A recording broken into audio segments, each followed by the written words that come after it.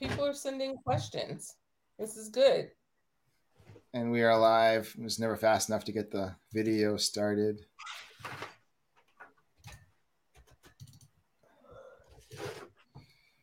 I don't want to see that. In a world of divisiveness, we bring you diversity. In a world of hate, we bring you love.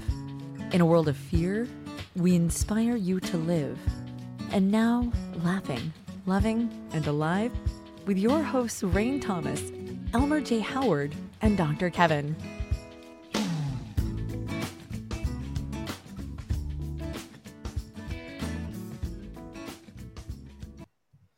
Hello, hello. I am the Easter Bunny. Well, hello, hello. I am Coco Chanel. Hello, hello. I would like Cocoa Puffs and bunny rabbits for lunch. Ooh, this is the late night show again, isn't it? We're starting it off this way. I'm Hannibal Lecter, and you both look like dinner to me. Oh, boy. This is going to be quite the show, but isn't it always?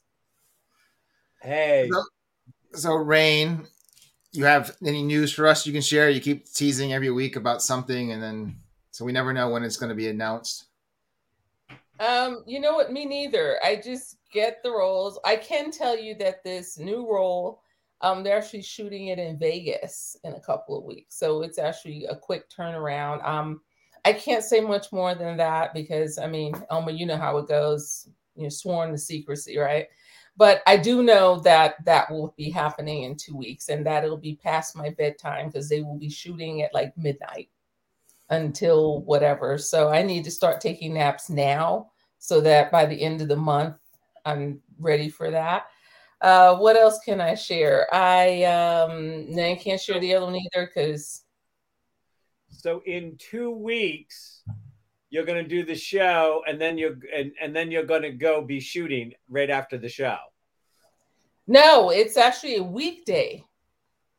Oh, okay. Yeah, it'll be a week. It'll be a weekdays, or however they put it together. But yeah, it's like a Tuesday or Wednesday or something like that. So and it's like 45 minutes on the other side of town where they're shooting. So I want to make sure that I am wide awake. Yeah, no, if I had to do this show and go, I don't know if I'd be able to make it. I would truly. Didn't you hear me say I'm going to start napping like this week so that by the time the end of the month comes, I am prepared.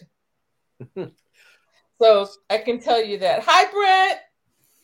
I don't know if we'll ever, you'll have to send us some way to see this movie because you know what they say, what happens in Vegas stays in Vegas. So you're going to shoot this movie in Vegas and the rest of us will never see it because it will stay in Vegas. No, because these people are from LA and it's cheaper to shoot here. Yeah, they're going to be shooting here and then taking it to LA. So you will get to see it. I know. I thought of that too. And he's like, no, I said, are you here? He's like, no, the LA team is coming to do the shoot there. And another movie that I was in, I just learned about a week ago that it is it's been in 35 film festivals as one of the top, another's like short or whatnot. I don't know. I half read stuff. There's so much going on. I don't even know what's going on. So that's it. That's my Coco Chanel moment. So, Elmer, are you hearing that by the time you get around to trying to hire Rain for one of your films, that there's going to be an extra zero to the paycheck you're going to have to pay her? Yep. Well, I'm still fearful about we raised enough money to pay the attorney to get all the SEC paperwork done. So now we're going to be raising the money for the film, for the production and everything. And I'm still afraid because, this was a film that was made in Maine in 1975 and all the main characters, it's based on a true story, were white. So trying to tell. Yeah, fine. Fine. I want to be inclusive. Hi, Elizabeth. I want to feel that being that I'm inclusive. I can use that, right? Isn't somebody using that somewhere? And I gotta say, there'll probably be a couple of tasteless references on this show today because, you know, we've had some tasteless things going on in the media in the last couple of weeks. And because the last time we were on, you said no one watched live because the Oscars were on. Wasn't that right? Yeah, we were happy. We were actually happening around the time of that incident was going on. Yeah. What incident, Elmer? If that was Chuck Norris up on the stage, Will Smith would have slapped himself. Yeah, I can't. There were a lot of people I put up there, and I thought, somebody. I didn't even have to say that. Thank you, Brett. Right? That's what people. Well, you do play the mother of a white man. And I do play the Spirit McCoy, which, you know, that's a West Virginia, Kentucky hillbilly fight that's gone on for 60, 70, 80, 100 years now. And I was in there. That never happened before. That was huge in West Virginia. And, what was huge? They let a person of color in? Hello, Hatfields McCoys. That's a hillbilly fight. I didn't have a dog in that fight at all. Like, we weren't included in that fight at all. And Will Scott Hill, who's going to be here on our next show again, was the one who wanted to start color blinding me into roles that no one saw. Because Paradise Park, the person who came to town that was kind of manipulating these people at, you know, the trailer park was a white guy who was like a huckster. And Danny Boyd, who actually wrote Paradise Park, he's like, I have an idea. Let's turn this white man that doesn't sing into a role for Rain. So he rewrote that role so that I would be able to play the part of Madame Duverac, is what they call her. And I became the no money down woman. So I even played a white man, technically. Well, you know, so I hope you're hearing all of this, Elmer, and feeling sufficiently sheepish about all of this. Is there anything else you can rub in his face? I'm just sitting here enjoying the show. Well, the other thing that we have to do is this is a gay story, and I really want to cast all gay actors or LGBT actors, you know, and in the lead roles as well. Okay, wait a minute. So this whole inclusive thing, which first we had to get Black people included in stuff, and then we had to get like other colors included in stuff, and then we had to get like LGBTQ included, and now you're excluding me because I'm Black and I'm the one who started this movement. I will play LGBTQ, whatever it is you tell me, because I take that very seriously. You know, I've always been behind the movement of people stop bothering people. We're all equal. You know, an a-hole is an a-hole. It doesn't matter what color or culture or lifestyle. And I've always, since I was a kid, stood up for everybody. So I'm going to get in a role in this LGBTQ movie, Elmer, or else I'm going to start protesting. And, you know, my people, we will protest and we will put up signs and it'll say Rain Thomas needs a role. You can do whatever you want. I'm just telling you, it's out there now. I'm going to share this video with everybody, just so you know that I want to be included. Apparently Brent wants to be included too. But what about a straight white Christian guy? Isn't that inclusive? Dr. Kevin is like, what is going on here?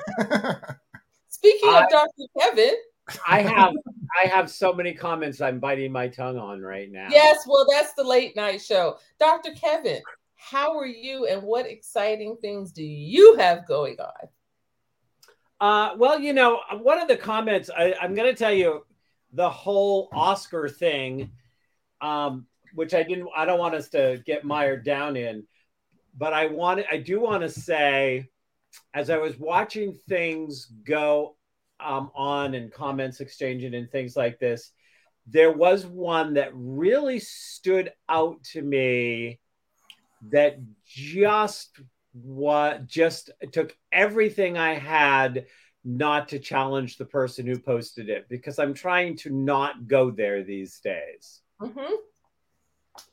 And for one particular reason, which is the person that posted it, was basically saying something about, the comment, the way it read was, it wasn't Will Smith's fault because Jada was gaslighting him. And I looked at that comment that somehow, and then I looked at the person who made it, somehow this woman was blaming the female for the male's action.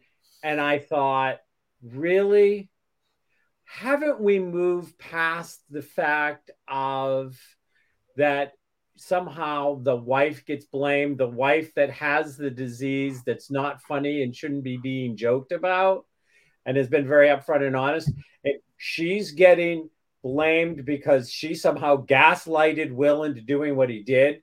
That's the only one that sent me over the moon. Everything else, I'm like, everybody's got an opinion. We know what everybody else also has, and we're not going to go there.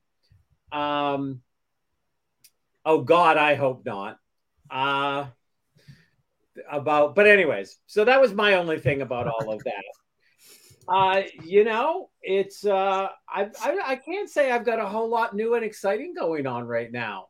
It's just kind of rolling in. I mean, I'm doing some writing and getting some things done, but I'm kind of like hanging these days. Well, that's for our late night show as well. Yeah. I can't think of anything that I'm going to say is like, over the moon thrilling or exciting, but nothing, nothing bad either. I'm still trying to figure out this morning. I dreamt about this song last night. And when I woke up this morning, I was telling Jeff about it, and he and I said, and he came on saying, it sounds like there's some stuff that makes me think of this song or that song, but I don't think I've ever heard it. And now I've spent all day trying to figure out, was I writing a song in my head, which has been known to happen in a dream, and it sounds so familiar, but it really hasn't been written yet. Mm-hmm. I've had that happen before. Yeah. I did start a new series of TikToks, and the jury's still out for me and on TikTok, whether it's a platform I'm going to continue to do stuff on or not. But I've been hashtagging hypocrisy and, some of the hypocritical things I think going on in the world in little short TikToks. And then I evolved two new ones that have just started coming out. One is called Toxic Christianity, and the other one is called Political Bullshit. Okay. And so I'm doing little TikToks, but you don't want to talk about religion and you don't want to talk about politics, so I really can't say anything about them. So Elmer, you saw her face freeze for a second when I told you. Yes, just for a freeze, but that's after hours. Congratulations to the engaged. Yes. I love that. Speaking of engaged, this is a great segue for engaged. Go ahead. Introduce today's guest. I thought you were going to do that. No? Okay. Well, today's guest, you know her personally, right? Oh, yeah. I've known her for a very long time, too, and longer than I remembered. This young lady set our finances straight. I come from a family that doesn't believe in financial literacy. That's only for certain people, not me or whatever, which is fine. But Mary Ashby is a wealth of information.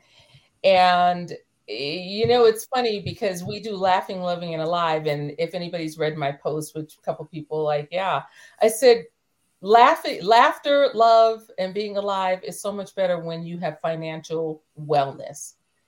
Because, when your finances are out of sorts and you're struggling, trying to figure out how you're going to stay afloat or how you're going to get the next meal, whatever it is, that's not fun. Nobody wants to be laughing and loving. And I've done a lot of research over the years over things that make relationships fall apart, money being like the first one. Even no matter what you're arguing about, you're still arguing about money. If you're arguing about somebody ate the last cookie, the money, back and forth. So I thought in Laughing, Loving, and Alive, it would be great to bring on someone who knows a lot about financial wellness. And somebody's sending me a message. They're like, yes, please fix my money. I don't know this person, but if somebody's going to fix your money, trust me, it's not me. Ladies and gentlemen, the money fixer, Miss Mary Ashby.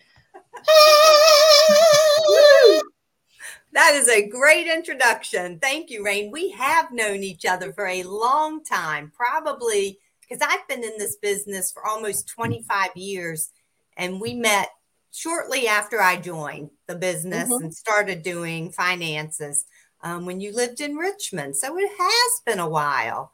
It has been. I started, what was it? So I started when I was 2. So yeah, it had to be 25 years though. Exactly. Hey, I'm not afraid of my age, and I'm sure you aren't either. So no, she's I'm not afraid of your age. It's her age she lies about. She's perfectly fine with your age. Well, and I'm perfectly fine being ageless. So, Mary, when you say your business,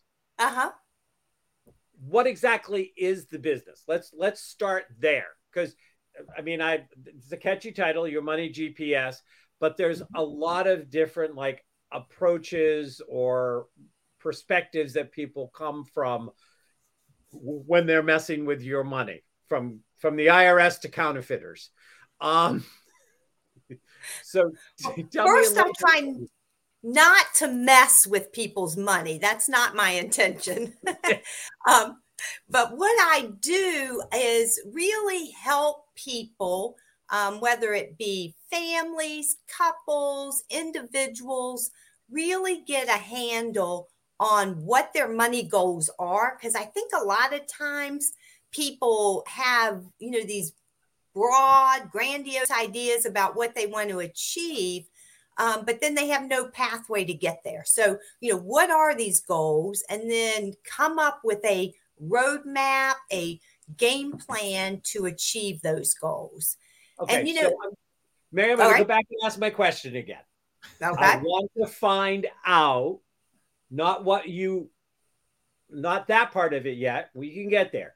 Are you a financial planner? Are you a life insurance agent? Are you a stockbroker? Are you a banker? Like, tell me where you're coming from. Or did you just walk off the street one day and say, hey, we should talk about money, and you discovered you were good at it?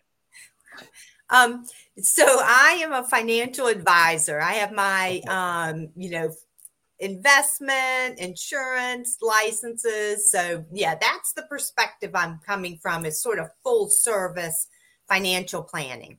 So LAH 63, 65, Series 7? 663, no 7. Okay. And 65, yeah. Okay. For those of you that know all those terms. Yeah. So do you have your own business doing this, or are you affiliated with a particular company? Yeah, I have, my back office is a company called Primerica that's been around for like almost 50 years. And, but I'm an independent contractor. I have my own business. I have people that work with me, too, that, help all the people that we're working with. So achieve their financial, game plan. Okay. So here are some of my, there is a lot of different approaches on like setting goals and doing things, how you're going to get people there. And you provide the plan. And now, can somebody come to you? And because there's two schools of mind, maybe there's more now, but there were for a long time two traditional schools of mind. There was the person you paid for the plan, and then you went and you implemented it yourself, and then what you paid for them was the plan. The other person is going to sell you all the stuff, so they did the plan because they make their money on the back end because they're making money off the stuff they're selling you. Which side of that do you fall on? I fall on the second one. And the biggest reason is I think that people need a coach in their life that's going to hold their hand and help them implement their plans. Because I think that's where what I've seen, working with people is they really don't understand this. I mean, it's really simple now to go online if you have, a desire to, invest on your own or come up with a debt elimination plan or, any of that. You can just go online and do it. But most people won't do it. And they want to work with someone who has that expertise. So that's what I do. I, help come up, develop the whole plan based on their goals. And then we get that plan implemented and so that they can achieve their goals. I mean, that's always the end thing. And, the other thing is that most financial planners aren't going to look at some of the basic things that people need help with, like that getting out of debt. They're going to do the investment side of things, but they're not going to help them, get rid of that, come up with a plan to pay off their student loan debt, to pay off their, car loans, their credit cards, things like that they have. And, so sometimes we're focusing on that very basic, what might seem rudimentary, aspect first. Okay. I find that interesting. So when you are, and I know that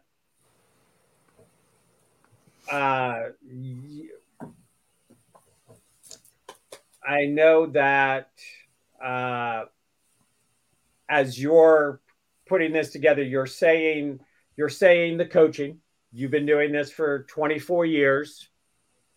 But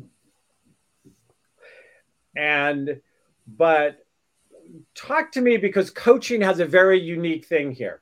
Mm-hmm. When people talk about coaching, they're talking usually about somebody that they're meeting with on a really regular basis that may be helping them in a way to develop better tools and skill sets and better approach.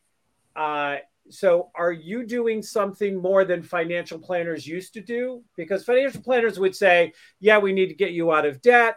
Here is, so we'll do like this percentage towards saving and this percentage towards debt, and you can start to put this aside. But there really wasn't coaching about how to have a better relationship with money. Are you getting involved with coaching people about how to have a better relationship with money?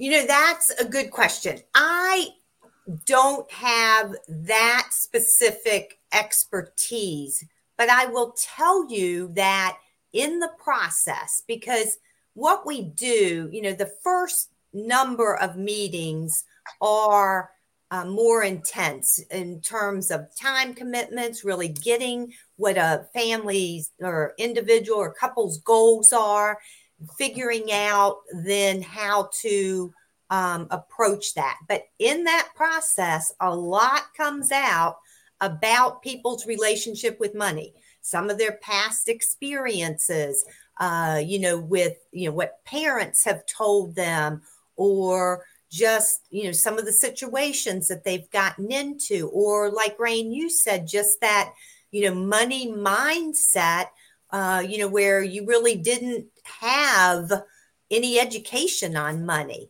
So then what we do is, we focus in on some of those things. Another thing that I think people don't do well today, and most people, is budget, because it's all electronic, and it's, sort of figuring out then when, you have a zero, or let's say maybe hopefully it's not zero, but you got $20 left in your checking account and you don't get paid for 3 or 4 days. And so it's then, okay, we can't use this card anymore. But, oops, I forgot the cell phone bill comes out before payday. So that whole budgeting aspect, people, they're not writing down everything they're spending on paper. So that's another thing I really work with people on. And that's sort of the rudimentary, because you got to think about a house and building a house. What's the most important part of building a house? The foundation. Foundation, exactly. If that foundation isn't strong, the whole house is going to crumble. So foundation in a financial house is protection. Making sure that if someone dies prematurely, that, there's insurance in place. If there are people that need to be protected, like children or, other family members, then you also have health insurance you need to have. And you got to have your auto and homeowners insurance. So making sure that foundation piece is strong.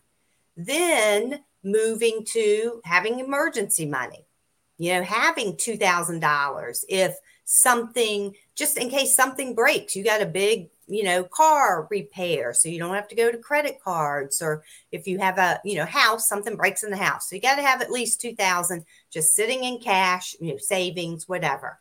Then moving on to that debt elimination. Yes. Mary, you would prioritize paying money out for life insurance before you had an emergency fund? Well, you have to do, that $2,000 is important. You got to get that in place as quickly as possible. You got to sell something, you got to get that money. But if you think about it, if you do have people that need to be protected, children, and someone dies prematurely, that life insurance is critical. So that's part of that foundation. No, well, I get that. I was just listening to I was kind of listening to the order, and right. It struck me personally that I would want to have I would want to know, for me, and I don't know if this is the approach you take, I look, minimum is 3 months, comfortable is 6 months. I'm dancing in the rain if I have a year of expenses covered. Right. So that's kind of the goal. But I wouldn't spend a penny on anything unnecessary in this moment before I had the 3 months. Because if I lose my job tomorrow, I'm more likely to lose my job tomorrow than to die tomorrow. So that's why I was kind of questioning that emergency fund order. Right. Well, and every person, every, situation is different.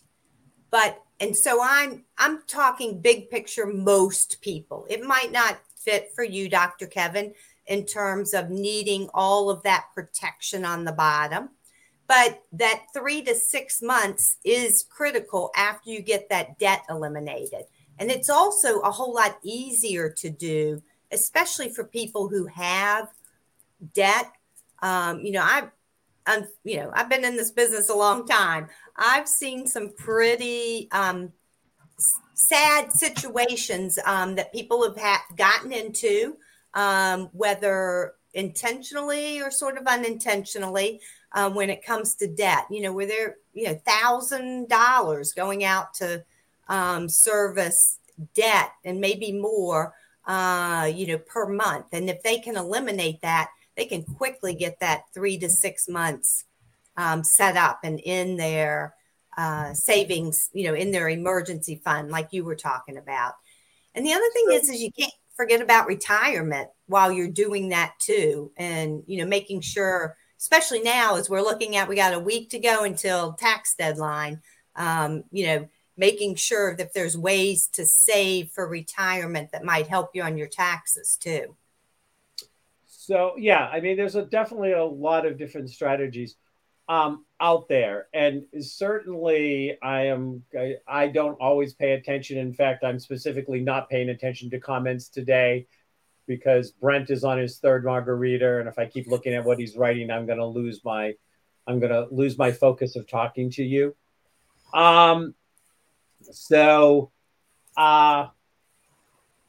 In the 24 years of you doing this, so you basically now would be dealing with the adult children who are having children of some of your original clients. You would now technically be 3 generations out.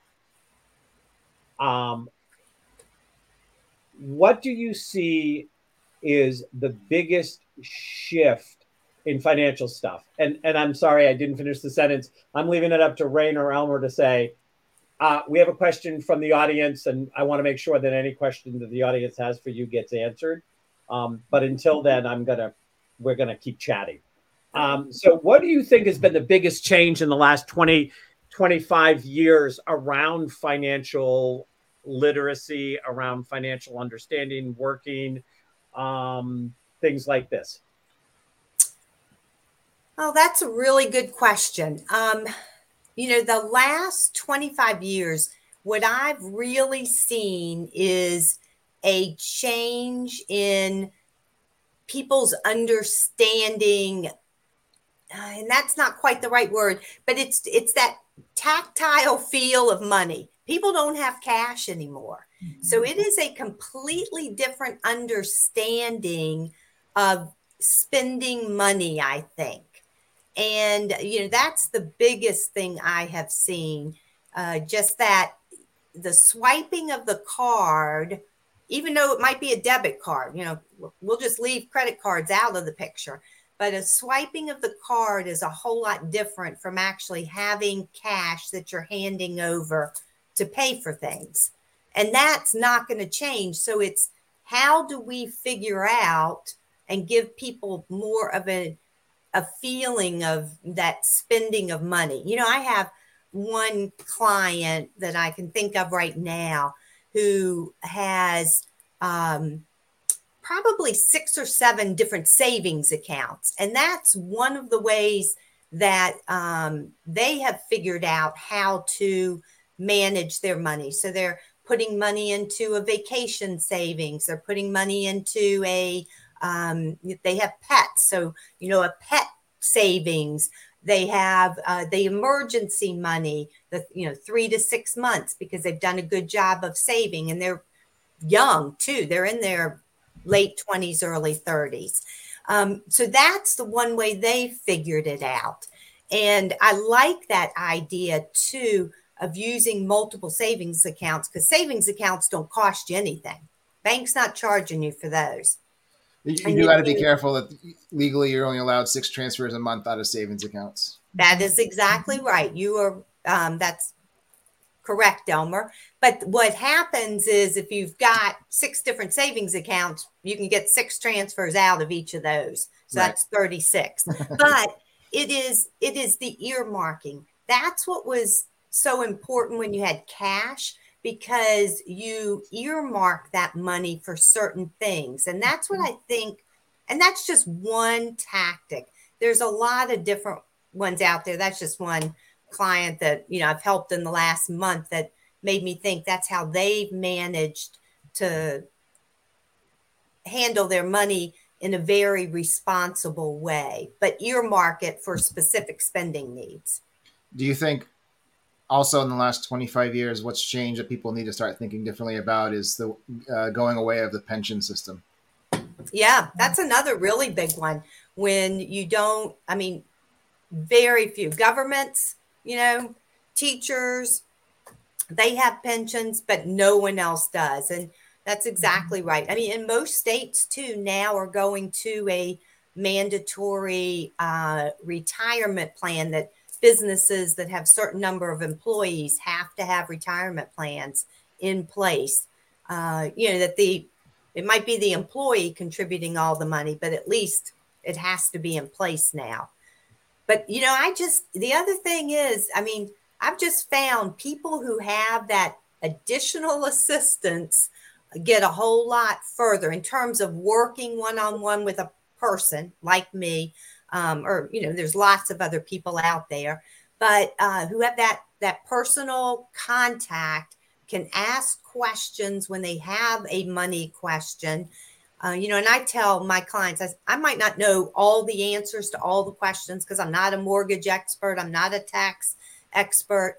But I probably know the right person to refer you to and the right questions that you should be asking.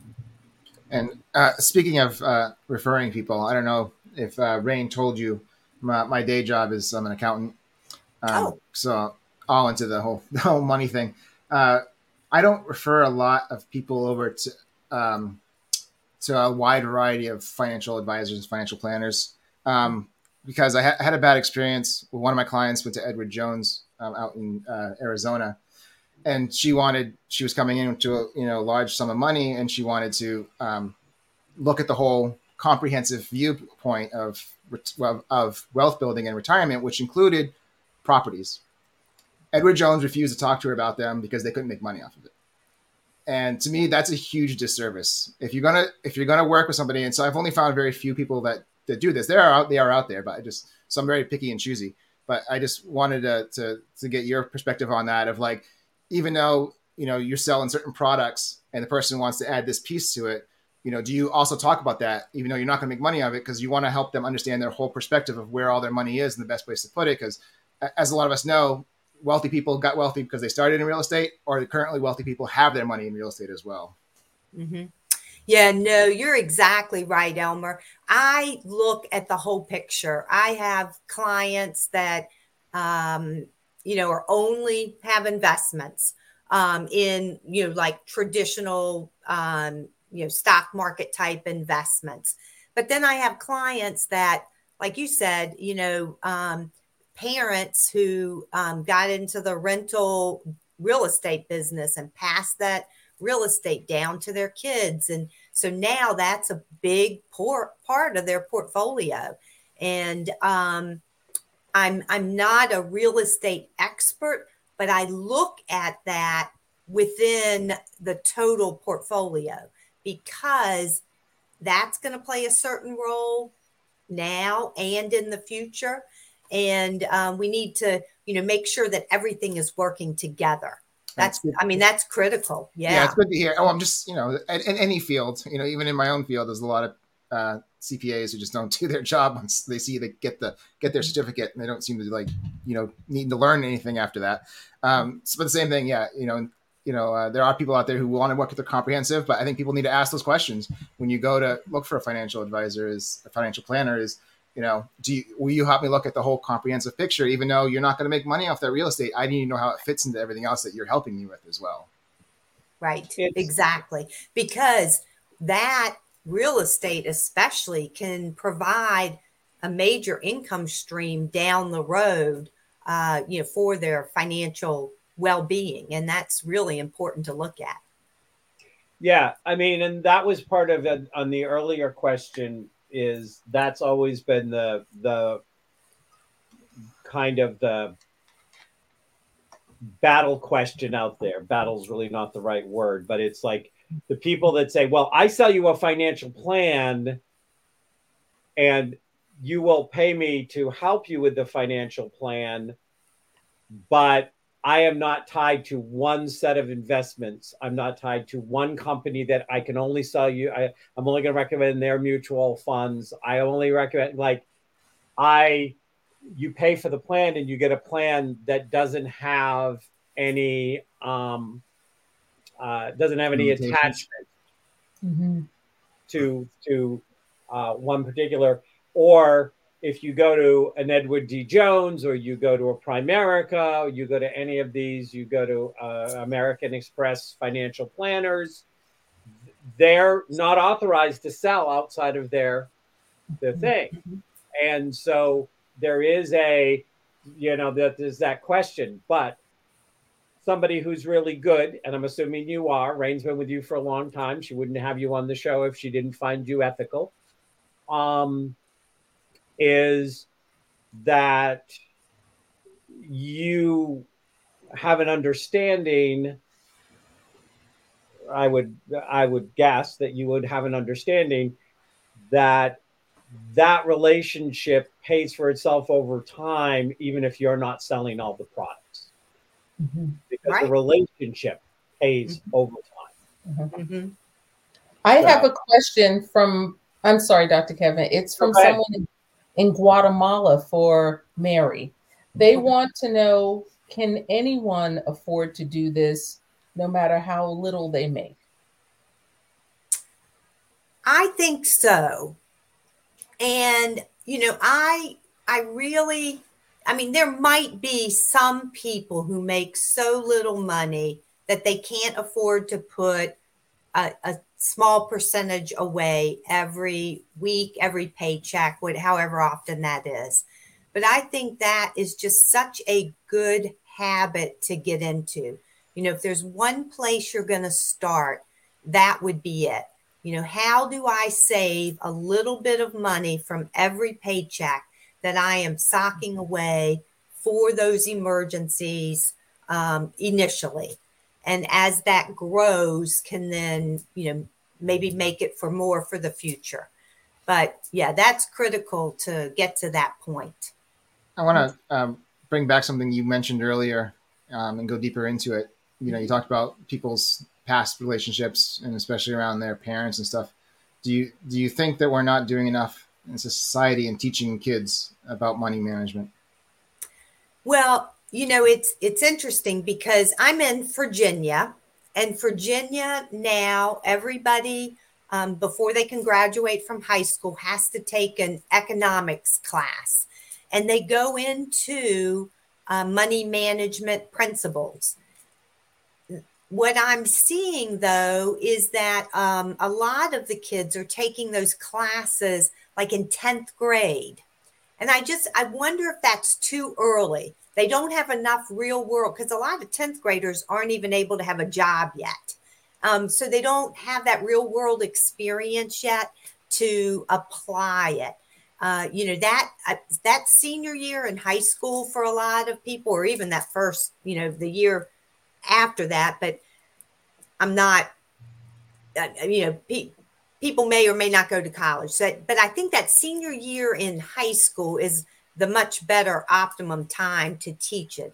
And I don't know, you're in Arizona, Elmer. No, I'm actually in Maine now. I was in Arizona for 10 Maine. years. Oh, okay. So I don't know if those states have the same rules, but I think, again, teaching that, I was lucky. My parents, there were 6 of us, and we weren't handed things on a silver platter. I grew up on a farm, and, we had to work for everything. I had a job when I was 15 because I wanted to buy stuff. But my parents, I always saw from them good money practices. So I got lucky in that regard.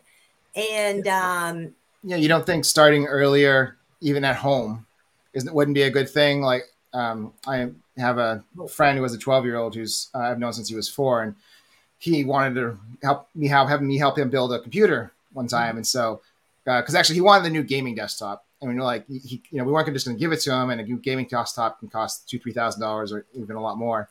So what we came up with was a way for him to feel like he's making progress on the computer, but also teaching him about, saving for money and the costs, things have a cost and whatnot. I helped him build it because it was cheaper, and then he could save up a little bit of money and then buy a part.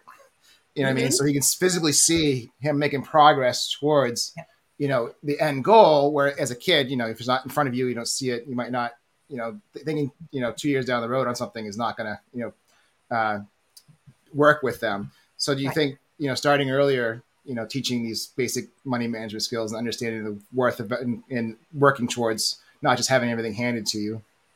Oh, definitely. Yeah. I mean, that I think is critical, how you teach kids. And, there's pros and cons, like on allowance systems or working, being paid to do jobs in the house versus you're a part of the family. You should just do those jobs. So there's a lot of dynamics there that families, I think, need to work out for themselves the best way to do it. But when my kids were growing up, and this is just an example, whenever they got, gifts or, earned money or allowance or whatever, they had to save 10% of it and they had to give 10% of it. And then they could spend the other 80. And if it were a bigger lump sum, they had to save more than that. So I think teaching that savings principle early on is really important. One of the things that, because I, in my practice, will deal with young people and young families and kids and stuff like this. And a few years ago, I switched over if I'm involved in like the child, when I'm involved in the child thing, if they're talking to me about helping like figure it out parenting, because unfortunately we are now second or third generation for some people that are latchkey kids of latchkey kids of latchkey kids who aren't getting a whole lot of skill sets taught to them, period. And was to basically get them a fake debit card. And when they did things that put credits in their debit card, and then they could get things by spending money out of their debit card at a very young age. And it was all it's all an internal house system. But you do your chores, you get so many credits in your debit card, and then you can spend that debit card. So I've started to like change it from an allowance that's got money to a card allowance. Mm-hmm. To make that because you're right. I mean, some kids look at money and don't even know what it is anymore half the time. Mm-hmm. On this, I do have a question. I don't know if and I don't want to get lost here too much, but in this economics, are you familiar at all with the curriculum of what they're teaching? I mean, when you say they're teaching money management, are they teaching like how to balance a checkbook and giving real world examples of like what interest on cards look like and how much it costs you over time? Because when I think of economics usually doesn't get into the nitty gritty like that. And so I'm wondering if you're familiar with when they say economics, what are they actually like? What are they covering? Do you know? Yeah, it's in Virginia. I don't know the specifics, but I know, kids that have gone through it and what they've learned. A lot of it does depend on the teacher and their experience and what they bring into the curriculum, over and above what's, designated that they have to teach. But they are, they're definitely not teaching how to balance a checkbook. I don't think anyone does that anymore. It seems like. I think that they should be, teaching like with that debit card system you were talking about. I still think a written budget, everyone needs to learn that. And that they put everything that they spend on paper. Mm-hmm. And that's from the, $5 latte, to the, $100, electrical bill, whatever. Everything goes on paper that you're going to spend your money on. But, they are teaching examples of interest rates and how that affects both savings and spending. They are, basic economic principles of supply and demand. They're, basic principles on investing. They're getting that in these classes. So, the principles are there. Taxes. I mean, I think that's another thing that, when people get their first paycheck, you know, a lot of times they're surprised that, you know, hey, I thought I was being paid $15 an hour. How come I didn't get $15 times the 10 hours I worked? You know, so understanding taxes and that effect on your paycheck. I think they also need to, especially in this day and age where it seems like a lot more people are working from home, not only just for employers, but creating their own businesses. What I find, I work with a lot of small businesses. I find a lot of people who might understand all those concepts don't understand business concepts. You know, the question I get, because I only do the accounting work, I also do the tax work. And so I've had questions and small business owners saying, how do I have a $10,000 net profit that I'm paying taxes on when my bank account has $10 in it? It's Right. like, there's a different process of how that business finances work. And it's not based upon what's left in your bank account. Right. Yeah. And those, I don't think that is being taught, because you think about who the teacher, most teachers have never had that experience. They don't understand it. So that definitely is not being taught, you know, in a classroom setting. They need definitely connecting with a great accountant like you, Elmer, that can teach them those things and help them understand that is, you know, critical as a small business owner. Because we know the amount of small businesses that go out of business just in the, you know, it's a very high percentage that goes out of business in the, you know, first year or two. Oh, yeah. Now, what part of Virginia are you in? I'm in the central part of Virginia, the Richmond, Virginia area. Okay. I used to live in Williamsburg and Norfolk, and Oh, yeah. had an office in Richmond. So I'm familiar. So I was just curious because you come see in Virginia, and I come going, I used to live there. If you were, what do you think is, so I have to ask you, I noticed that you said you don't have a Series 7, so you don't do stocks. So do you not recommend the stock market in your plans? Yeah, personally, I don't sell individual stocks except through, I mean, there's one, I do have a way that I can do that through a managed account program that we work with. But so that is just the only difference.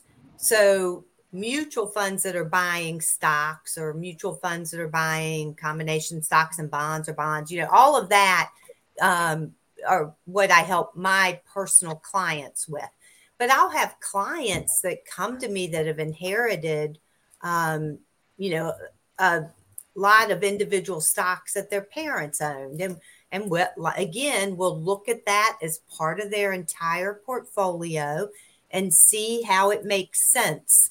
You know, sometimes that portion, like, you know, it's really interesting, especially, you know, when you look at inheritances, a lot of the stocks will be the company that their parents worked for. So they might have a pretty hefty holding in that company, which, you know, the balance might be off a little bit. So we'll look at that and, you know, see if it makes sense to diversify some of that at that stage. So, but you don't yourself, you wouldn't yourself say to somebody, you should go get stocks. You only deal with them if they come in. Right. Yes. And that's individual stocks. And most of the time too, Dr. Kevin, the reason is, you know, mainly diversification. You know, buying individual stocks, you know, if someone wants to buy an Amazon or a Microsoft or a Berkshire Hathaway. Only 25 years ago. Yes. Yeah. Right. Yeah. I mean, you know, today you can buy one share, you know, and so just because of how much, you know, each individual share costs. So that's because it's more so diversification. And that, you know, a lot of times for my clients makes the most sense. And so speaking about the diversification, one of the fields that I specialize in is cryptocurrency. So have you noticed, especially in this younger age, group, I deal with some teenagers who are getting into this. But you got the cryptocurrency, you got the NFTs, you've got Rally and other apps like that allow you to buy shares of the first Batman comic or a Maserati or wine. You've got Charles Schwab now, who does splits slices, where if you can't afford Amazon, you can get a slice of it and stuff. So are you finding a lot more people are dabbling in that arena? And is that something that you could even get a handle around helping them with, or is that something that is just too new or too outside your scope that it's hard for you to advise them? Yeah, on those particular like cryptocurrency and things like that, I don't have the expertise to advise clients on that for sure. So right now, that's something they have to sort of figure out on their own, or find someone that can advise them on that. I have a guest question. This young lady is 14 from Florida, and she said, would Miss Mary come back on and speak to young adults about money when their families are financially irresponsible? What should they do? That's a really good question. Luckily, there are so many resources on the internet too, where you can, teach yourself about money. And I would say, you want to start with the basics. You really want to understand what is an interest rate. I mean, I think that's a great place to start as a young person, both on, when I'm, putting money into the bank and the interest rate that I'm getting there, or if I'm investing and that would be more of a rate of return that I'm getting, or if I'm getting debt, if I'm buying a car and I don't have enough money to pay cash for it, how does that interest rate that I'm being charged for a loan affect me too? And, play with some of the online calculators that show that. I think it's really cool just putting in, some online savings and investing calculators that are really simple, where you can just, put in, hey, what if I saved, $100 a month?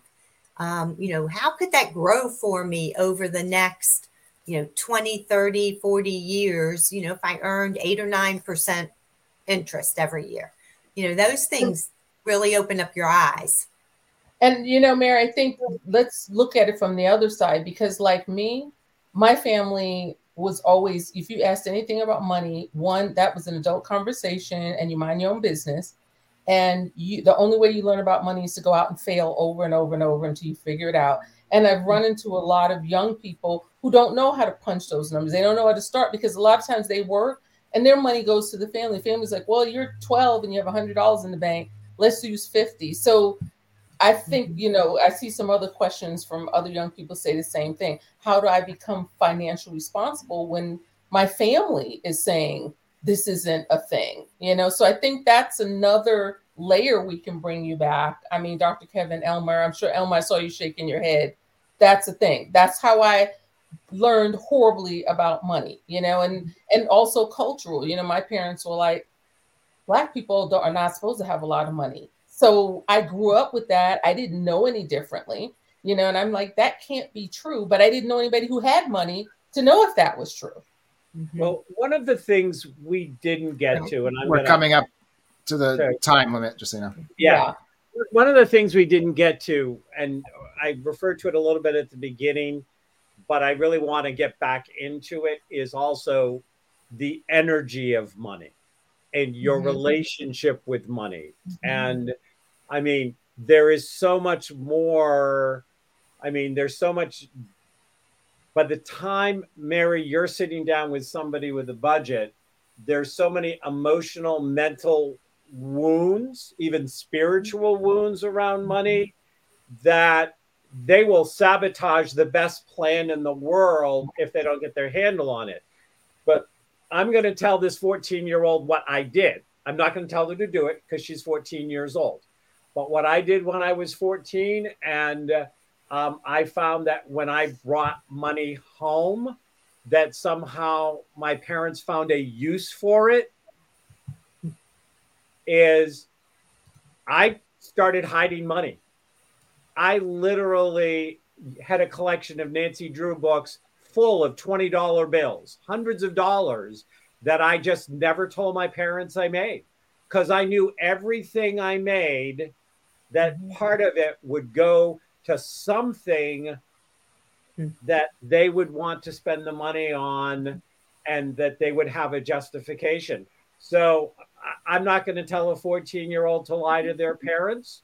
I'm not going to tell them to hide things. I'm saying when I was 14, I had a lot of very fat Nancy Drew books by the time I was 17. So Rain, on the 24th, we have Scott Hill, you said? Scott Hill Theater, West Virginia. We can make it some leaps and bounds there. If it's okay, can we bring Mary back at some point? Let's pick up the energy and the money, because I think we've got a lot of comments coming in, and I think people really want some wellness. Yeah, there's a lot to talk about and learn about money still. Yeah. Yeah, I definitely want to have a diversity and get more into the energetics, the spirituality, all of that stuff of money. Mary, you're welcome to come back and join us. I do want to say, for all of my questions and my third degrees, I am a huge fan of financial planners. When you get a good one in your life, it is an asset. They should work well with your accountant and with your lawyer. And but just like any field, you get good ones and you get ones that will put you wherever they make the most money, not where you're going to make the most money or the plan. But that's true of any field.